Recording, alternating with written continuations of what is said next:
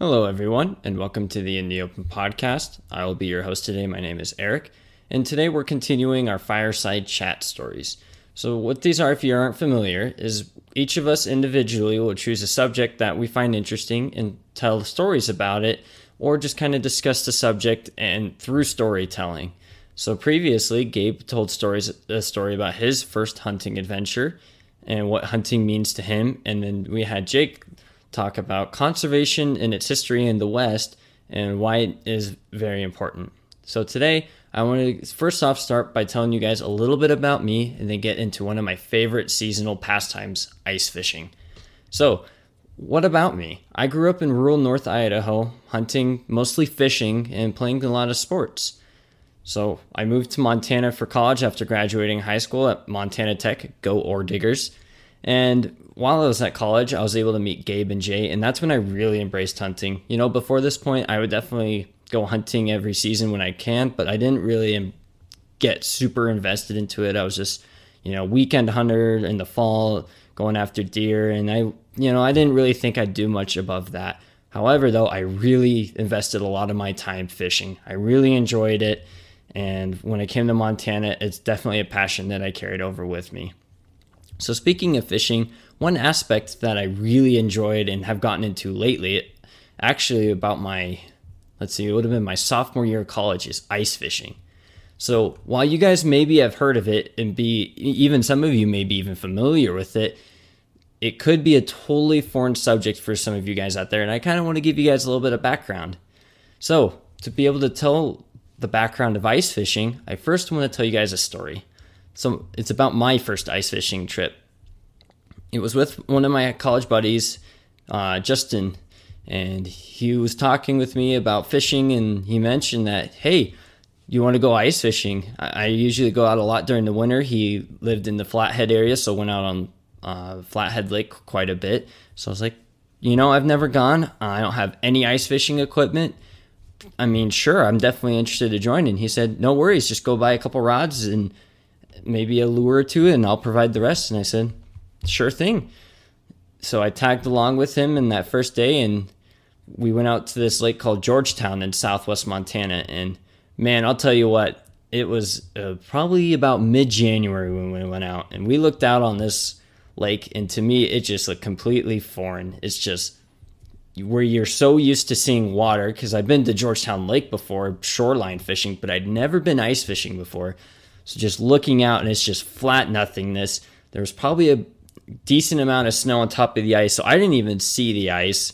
So all it looked like to me was a giant field that just had a ton of snow on it and was perfectly flat. So we start walking out, and I remember getting on the shoreline, or at least what I thought is, I'm like, so we're on ice now? He's like, yeah, probably. And it just surprised me how just nonchalant he was about it. So we just kept walking out. He found a spot, and we drilled some holes. I think at this time he had a hand auger, so it took us a little bit because January in Montana gets pretty cold, and it's been cold long enough to where the ice is getting pretty thick. And he had a tent, and man, and I will tell you, that first experience was amazing, because once we got that tent set up, we dug some snow around to kind of bury the tent, and I'll kind of get more into depth about that later. But when you get in that tent and you've got all the windows closed and everything, I tell you what, those ice holes just glowed. It was super dark in the tent. The sun was starting to peak above the mountains and the far off. I just can't. It's something you've definitely got to experience if you are in an area where you can ice fish safely. I highly recommend just getting out and trying it once or twice just to see if your thing. Even if it's not, man, those holes will glow because of the sunlight, to varying degrees, because there's a lot of snow on the ice, but that light will shine up through your hole, and it's pretty impressive. And I think the coolest part of it was after we've been fishing for a while, and we weren't seeing anything. It was still a little dark to see down the hole pretty well, but that's the nice thing about Georgetown rather than some other lakes, is it's pretty shallow. I think a max depth of around 20 feet. Granted, it's managed by dams, so that really can vary depending on the, if it's a drought year or if there's a lot of water or what have you. But what I thought was the coolest thing, and at the time I thought the ice, or just seeing the holes glow like they were, was the coolest thing. But the next awesome part was looking down and seeing all of a sudden just a big old trout swimming by. I was thinking at least 18, 20 inches. And, maybe that's not super big. Maybe that is, just depending on your perspective. But when you're looking through that hole and you're talking that fish being feet within you, just swimming slowly underneath. Wasn't interested in what I was presenting, but man, I'll tell you what, I was hooked, pun intended. But I cannot tell you how awesome it was just to see fish swimming around down there. And ever since then, every winter, I have made an extreme amount of effort to try and go ice fishing. And so if that story didn't get you interested, well, you just got to try it for yourself, I guess. So let's say you do want to get started ice fishing. What kind of stuff are you going to need? Well, there's a few essentials you'll definitely need. And by far the biggest one, I will say, aside, well, you know what? I think it is probably the biggest one, is a license, of course. It just goes with any fishing adventure, depending on what your local state or province regulation is. Odds are you're going to need some kind of fishing license to make it legal to fish.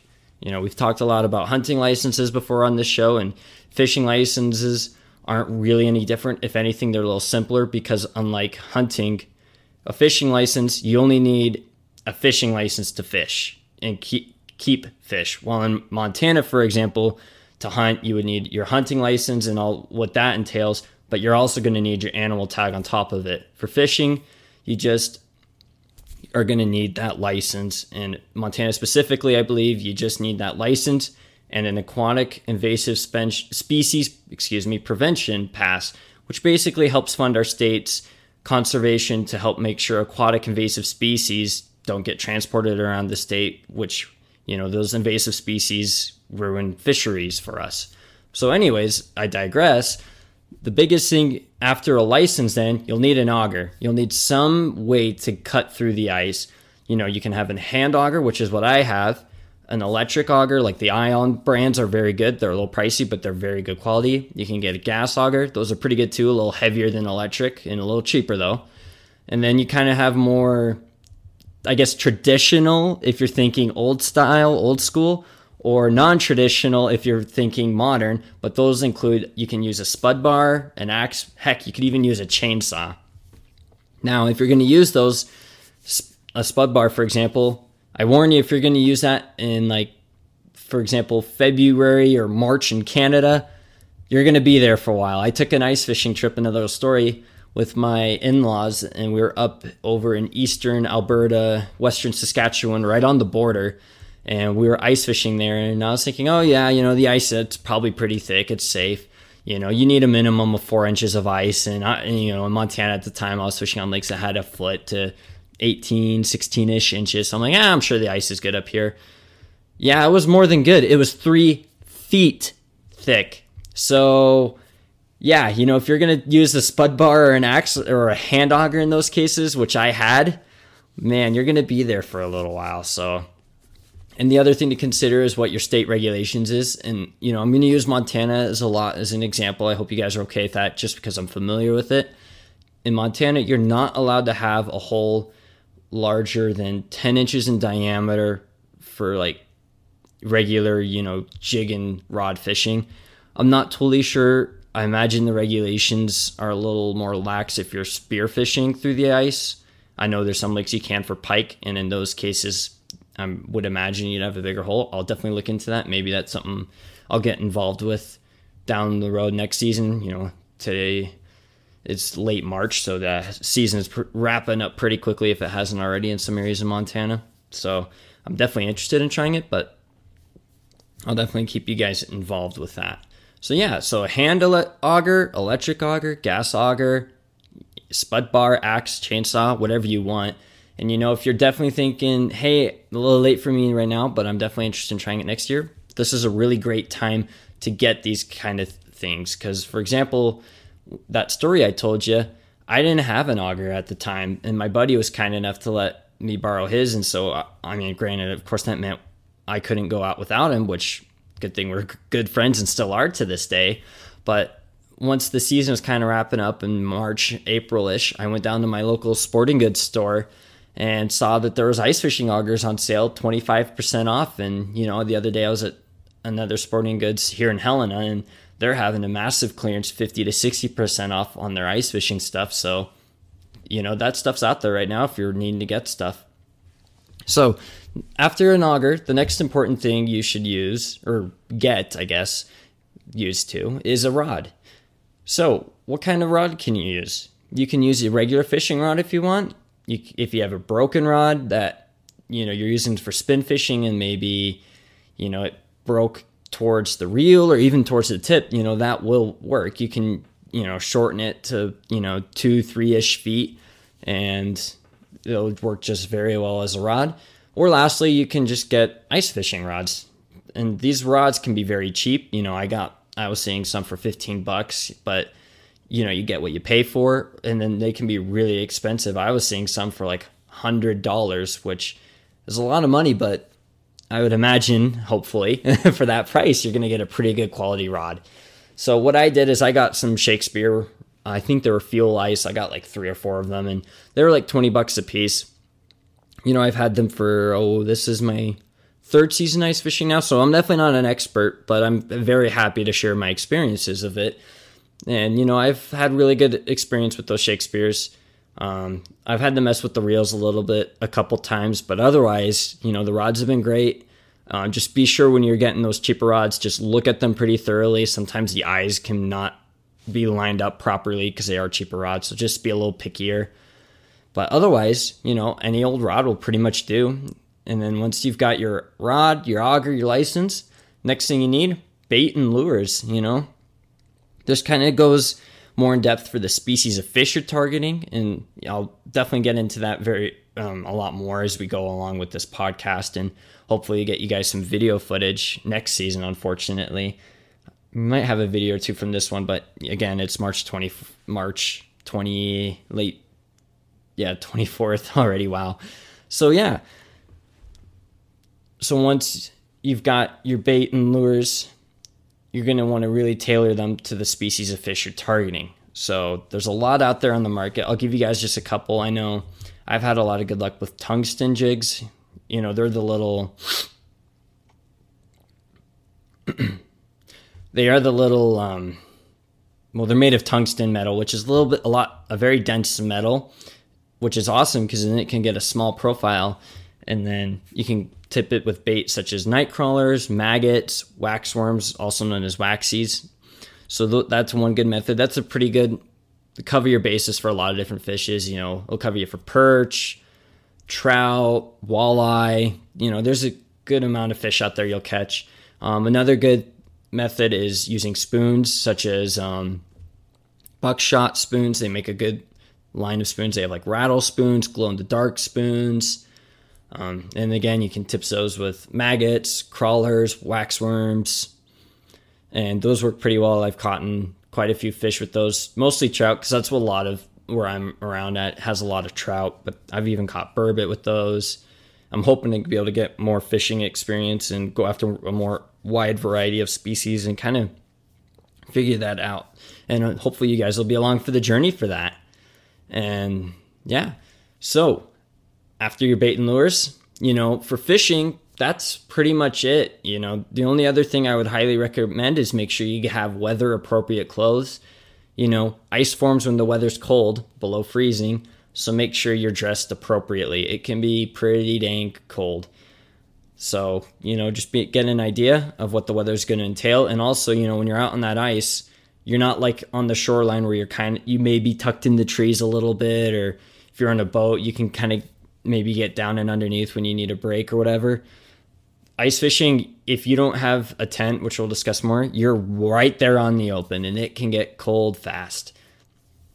I remember, again, that Canada trip, a few days, it was minus 30-ish degrees Celsius, which is about minus 25 Fahrenheit, and that was without the wind chill. And by gosh, I'll tell you, any part of your body that wasn't covered got cold very, very fast. So yeah, so other than, making sure you're dressed appropriately, you got bait, lures, your rod, your auger, your license, that's pretty much it. The rest is really up to you, what you want for your comfort level, desire, how much money you want to put into it. And so we'll tell you about a couple little fun miscellaneous items you can get. And I think the biggest one I would recommend, but again, these aren't required. You don't have to have these to fish, but they really can help make the experience a lot better, is a tent. And so, like I told you with that story before, to open this, a tent can really open your eyes to how much of another world you're in when you're ice fishing. Because, when you're spin fishing, unless you're in really shallow water, sometimes you kind of lose sight of like, hey, what does it look like down there? But if it's clear water and there's a lot of light going into the water, and you've got your tent pretty well secured around where you're blocking out a lot of the light, it is pretty darn neat to be able to see down and see the fish swimming by, and then you can see how they're reacting. Maybe you're jigging too aggressively and they're not taking to it, so you can adjust as appropriately. So, and another miscellaneous thing that kind of goes hand in hand with a tent is making sure you got a shovel. Again, you don't need one and you can make do without, but they really help if you're setting up the tent, because what you can do is you can shovel in, if there's snow available, you shovel that on around the tent. And tents, you can get any size, style. There's pop-ups, there's flip overs, there's the typical ice shanty. It could be like anywhere from a plywood box basically with a door and no bottom to as complex as a fancy trailer. I've seen videos of like $10,000 ice shanty homes basically where, they drive those out late December and then they leave those till March, and, they've got TVs, generators, a bathroom, and pre-cut holes in the floor so that way you can fish. So it can be pretty fun. And speaking of a tent and a shovel, I kind of want to tell another story that I think you guys will get a kick out of. And that is, again, with my friend Justin, and this was at Georgetown again. And this is where I really learned to be careful about how deep you dig through the snow. So what happened was we were fishing at Georgetown again, and the ice was more than thick enough. But what the problem was when you get to the months of March and February is you start to get days above freezing. And in particular, we had a few days of above freezing, and then it snowed a lot the next day. So we're going out on this lake, and we hadn't been there in a week or two, so we weren't, familiar with how the conditions were going to be. So we get set up in this spot, and we dig down through the snow so that way we can get onto the ice, because we're thinking, there's like a foot of snow. It was pretty insane what happened overnight. So we dig to the ice, so we dig through the fresh snow, and then that slush that had kind of been sitting there for a while, freezing, thawing.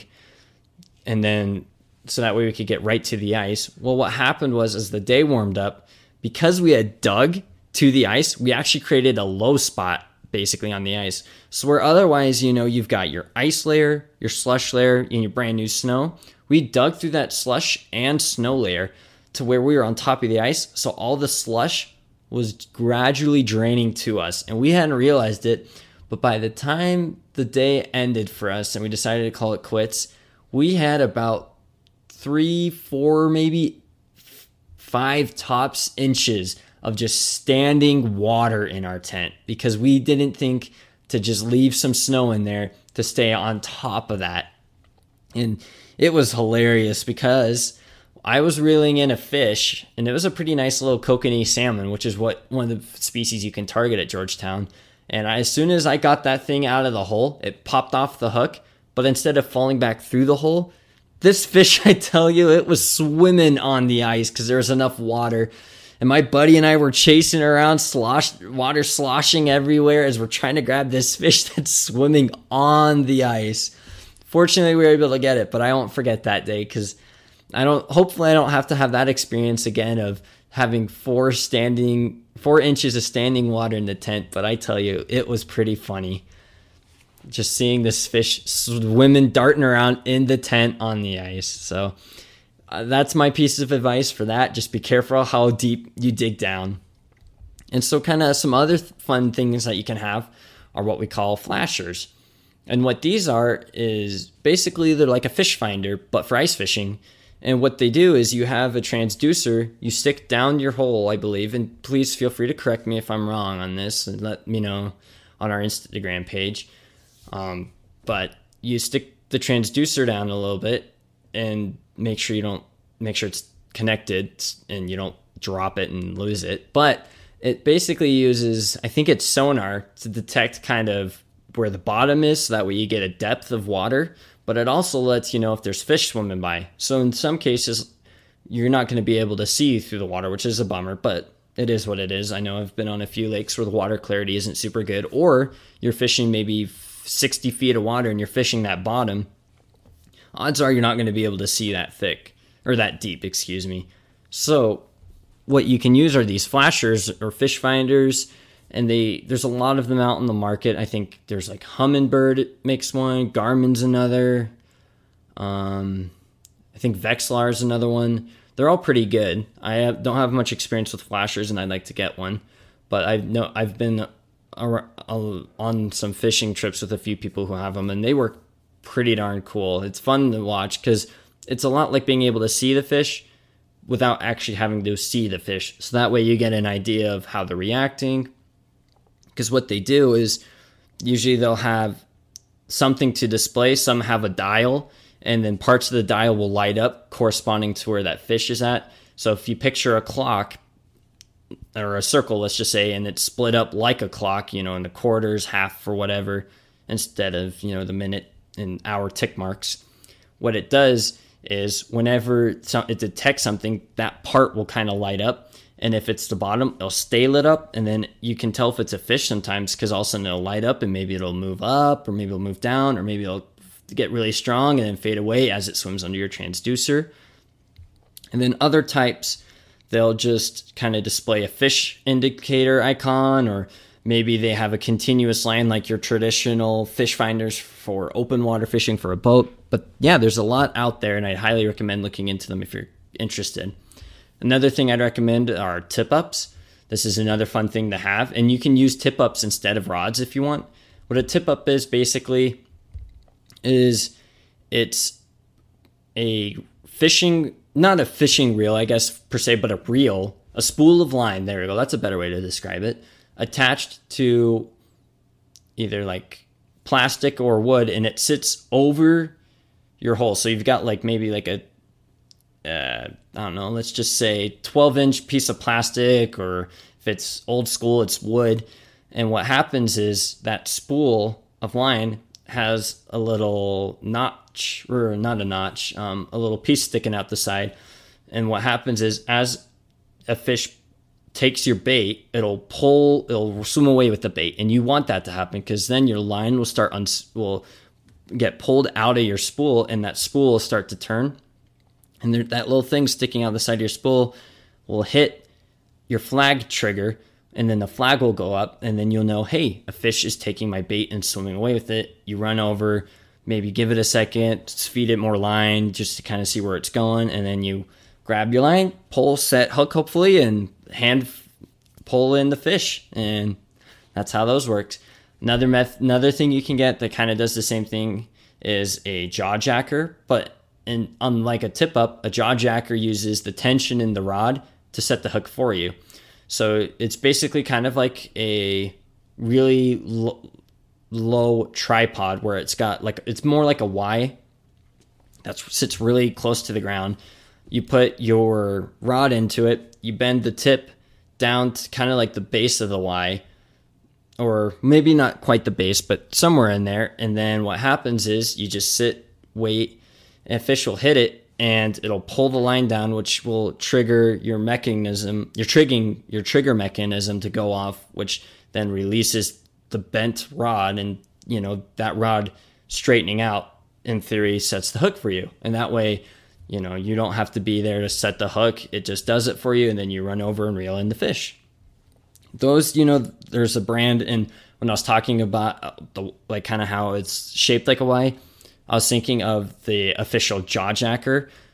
They make one. It's pretty good quality, it seems like, and I think they run around I want to say $60-ish. Probably depends on where you are, sales, whatever, what have you.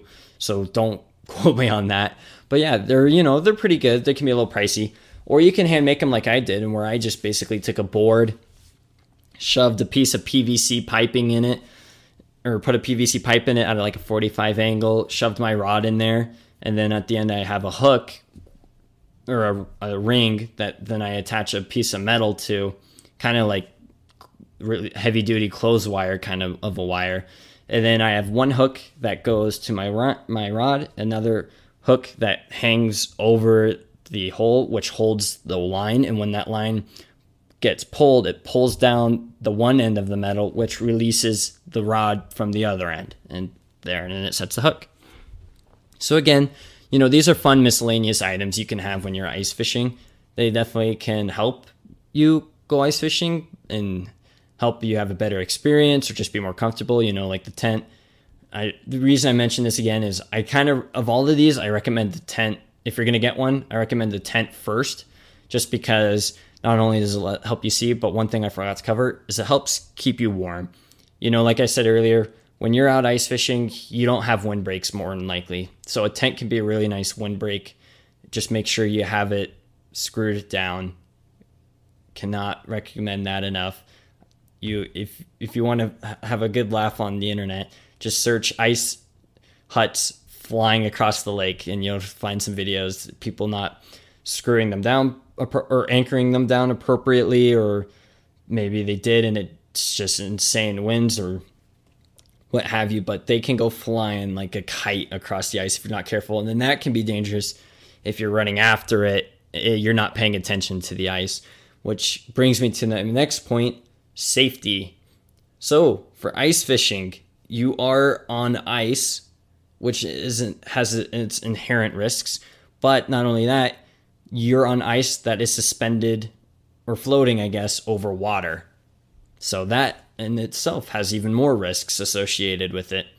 And to kind of get you an idea, I'm going to tell you guys another story. This one happened actually here in Helena. Gabe was with me on this trip, and a few other guys.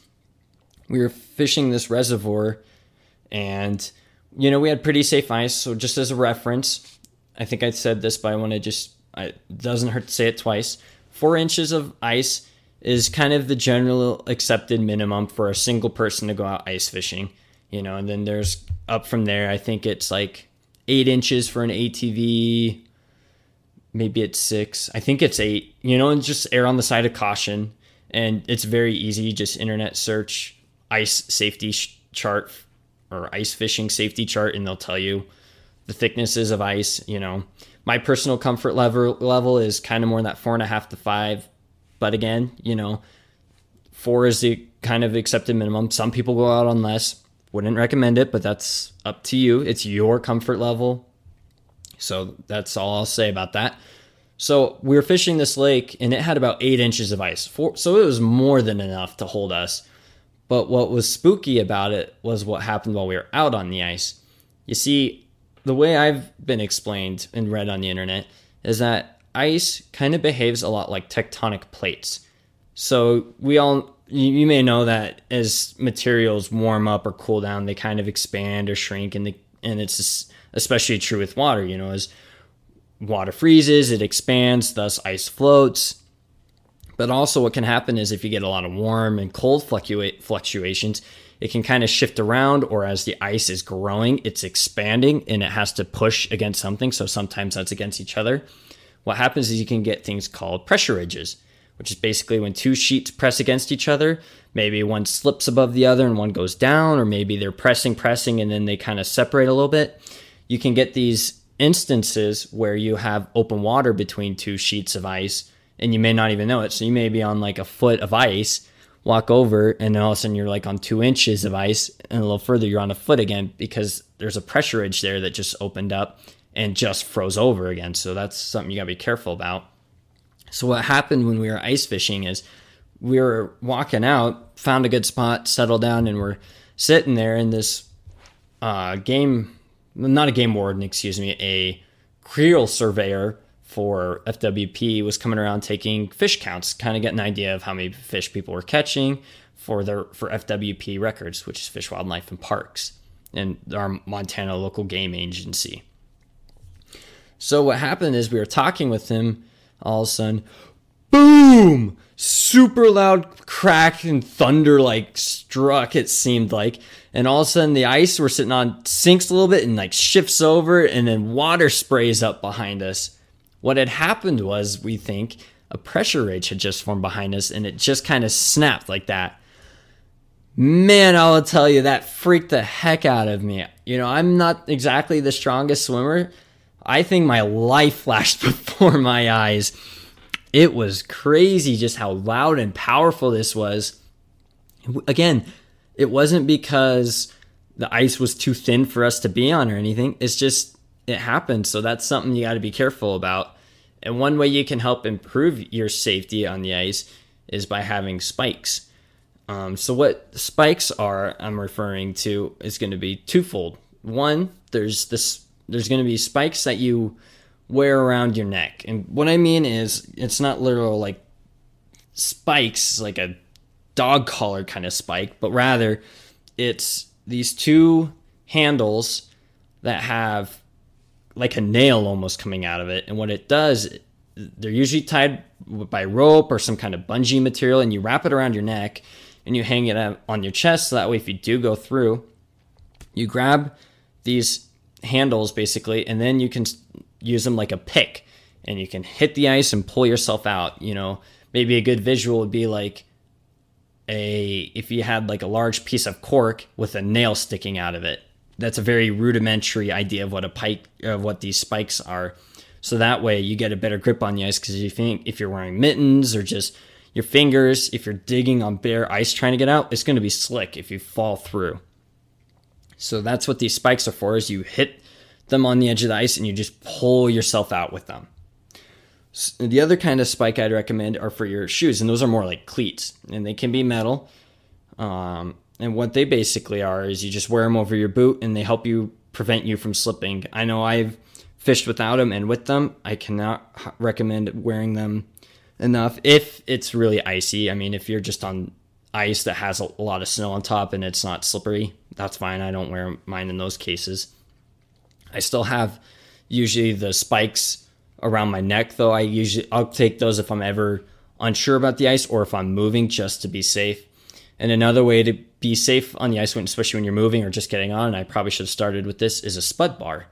Now, what a spud bar does for you is it lets you, as you're walking along, just hit the ice in front of you so you get an idea of how thick it is.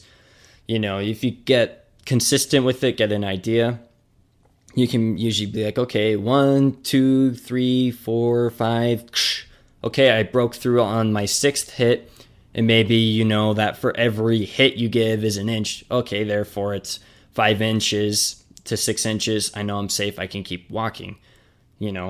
Mine, I can't really work with it because I kind of handmade mine in a sense with help from my stepdad, so it's not really a true spud bar. It's more like just a wooden stick with a metal head on the end of it. So I just usually hit until I know I'm about 4 inches and measure it just to be safe, because I can't really get that consistency from it. But it helps me get an idea of, hey, this ice is safe. I can proceed just with caution. And then the other thing that really helps with safety is having friends or other people out there. I cannot recommend enough. You can go ice fishing by yourself if you want, and that's fine. I'm not going to press judgment. I've done it by myself. But just making sure, if you can, you go out with a buddy, or if there's other people already out on the ice. One good safety thing for me that helps me feel really comfortable if I go somewhere, I don't own an ATV, but if I go to a lake and see people four-wheeling out on the ice ahead of me, I know in my back of my head, what was it? Oh yeah, you need at least 6 to 8 inches of ice for a four-wheeler. There's people four-wheeling out there. I should be good to go, and then I'll go out. I mean, I've seen trucks on the ice, which makes me feel really confident about the ice thickness. Doesn't make me feel confident seeing people out on the ice on the truck, because I always get nervous about seeing a truck go through and someone being in it, but it makes me feel better about being on foot on the ice. But again, like I said, you can go from 1 foot of ice to 2 inches and then back to a foot in a matter of feet. So just be really careful. And just be familiar with what you're dealing with on the lake, because you may be fishing an area that has a foot thick. You go over, no pressure ridge, but all of a sudden you're in 6 inches of ice. And you're like, what just happened? Well, there's a variety of factors at play. There could be a spring underneath that weakens the water, weakens the ice. Or there could be a current. Ice that forms over a current is going to be a lot weaker than ice that forms over still water. There's this area I like to fish near Helena called the Causeway, and it's pretty popular, so I'm not concerned about giving it away. But what you got to be careful about is there's the fishing access site, and then a few, maybe 100 or so yards, my estimate could be way off, to one side is where the lake drains into this channel, and you actually fish the channel. So there's a current underneath you, but as you get closer and closer to where the opening of the bridge is, because there's a road that goes over that channel, you get water flowing a lot faster, and it kind of gives you a good science experiment, I guess, because then you can see how the open water progresses or recedes, or the ice receding or growing based on how cold it is. It could be below freezing for several days in a row and bitter cold, but there's still flowing water there because it's not able to freeze. And then, hey, it gets above freezing, guess where that ice is going to melt first? Where that current is the strongest. So that's what you got to be careful about. And I know some of my best fishing trips have been with friends. There's another lake I like to go to a lot. When I was living in Butte for college, there was a couple lakes I'd like to go other than Georgetown, and I'll tell you, some of my best memories were going out with buddies and just having a great old time. There's this one mountain lake I went to a lot, and it was just fun because we'd always have a good chat, or we'd just be moving around and kind of trying to break down this lake. And it's just a great time out there if you can go out with people. But if not, it's just a great day to go out, maybe just have a relaxing time out on the ice. So, overall, to wrap it up, I know there wasn't a ton of stories with this, but I really kind of wanted to give you guys a little bit of a background about ice fishing and just kind of incorporate some stories and hopefully kind of pique your guys' interest, whether it's to try it or just to give you some more fishing stories. If you live somewhere where you're not fortunate to go ice fishing, but you've got different fishing opportunities, hopefully this is something you just kind of keep in the back of your head and go, wow, that would be kind of fun to try down the road. Or it's just great to hear other people's experiences, and I'd love to hear your guys' experience. So, well, guys, remember, overall, like hunting, ice fishing can be as intricate as you want it to be, but at the bare minimum, as long as you got your license, auger, rod, some bait and tackle, that's really all you need. So, yeah, and with, again, it's late March, so the season's probably winding down now, but this is a really good time to buy stuff because it all goes on sale, and kind of keep in the back of your head over the summer. And as you guys get ready for spin fishing, I know I've already been out once or twice and excited to get out more. So, but I'd like to thank you guys very much for listening.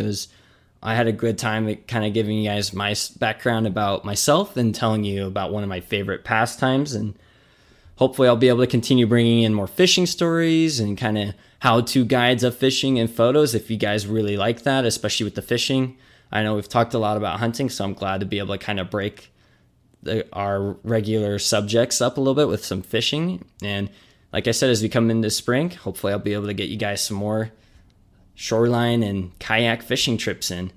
So if you guys are definitely interested in kind of finding out more about that, definitely give us a follow at In the Open Montana and let us know.